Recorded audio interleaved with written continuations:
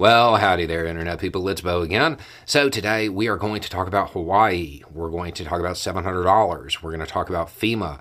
We are going to talk about some reporting that is accurate but lacks a whole bunch of context that is leaving people without information that they need. We are going to talk about some questions that came in and try to provide those answers throughout this video.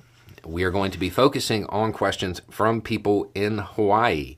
However, if you are somebody who is super mad right now over the $700 payment, you should watch this too, because you're one of the people that is missing context. So, reporting went out. People who were impacted by the fire in Hawaii, they can get a $700 payment. And most places, that's where they're leaving it at because it's good for outrage.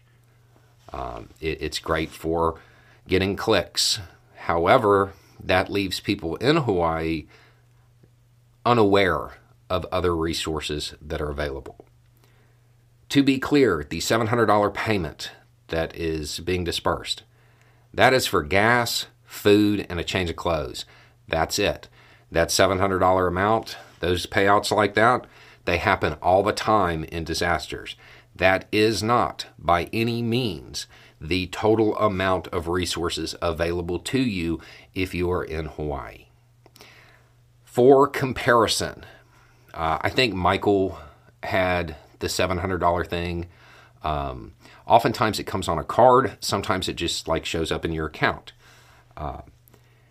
The $700 thing, that was part of Michael or something similar to it. I'm not sure if the dollar amount was the same. But within the first year, FEMA dispersed about $2 billion. Almost $2 billion, at 1.9 something. Just within the first year to help with recovery. FEMA, as an emergency relief organization, in my humble opinion, they are not great. They do one thing well, hand out money. That's the one thing that they actually do, that they are pretty good at. Sometimes there's paperwork involved and there's hoops to jump through, but the resources are there. Do not let people who make their living by provoking outrage leave you thinking that there aren't resources available to you. Okay, so there are two types of things that are going to spring up. You're going to have a disaster relief center, something with that name. Relief, short term. This is where you're going to get MREs, water and ice is what normally shows up after hurricanes here, okay? That's normally run by the National Guard or sometimes a nonprofit, maybe the Red Cross, something like that. Then there is going to be a disaster recovery center, recovery long term. If you need help financially, that's where you go. That's going to be FEMA. The problem with FEMA when it comes to this is they often set this place up where it happened. The reason FEMA is there is because everybody had to leave there. So sometimes it's hard to get to where they have set this place up. That they don't always think that all the way through. But there will be, undoubtedly, there will be resources available for temporary housing, hotel reimbursement. There's going to be a ton of public assistance grants available. As far as scale, okay, not necessarily intensity, but as far as scale, this isn't as big as Michael as far as impacted area. If you're looking for something to compare it to, there was the fire in North Carolina. There, I want to say within the first few months, they gave out about $250 million. Way more than a $700 check. Do not let these people make you think resources aren't available. There's tons. Like I said, it's the only thing that in my experience they are actually really good at. So if you are somebody who is in need, my understanding is that the comms there, the communications there are back up and running. You have a decent flow of information. Listen to where FEMA is setting up their posts for financial assistance. And it may just say financial assistance. Because of some of the coverage, if you already got your $700, you may think that that's what that's for. There's going to be more available.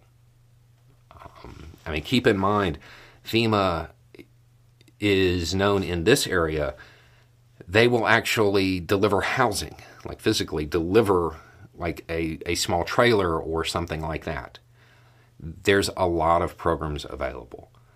Don't let the outrage farming leave you in a position where you're not taking advantage of stuff that your taxes pay for. The assistance is there.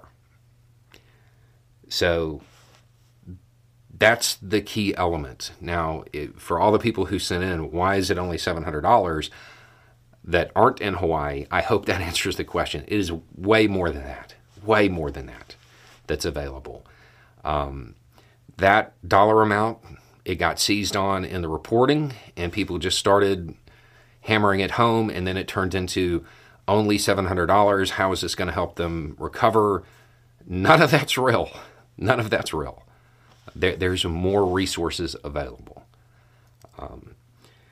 My guess is that FEMA will set up a center, more than likely, in the first building big enough right next to where the disaster struck.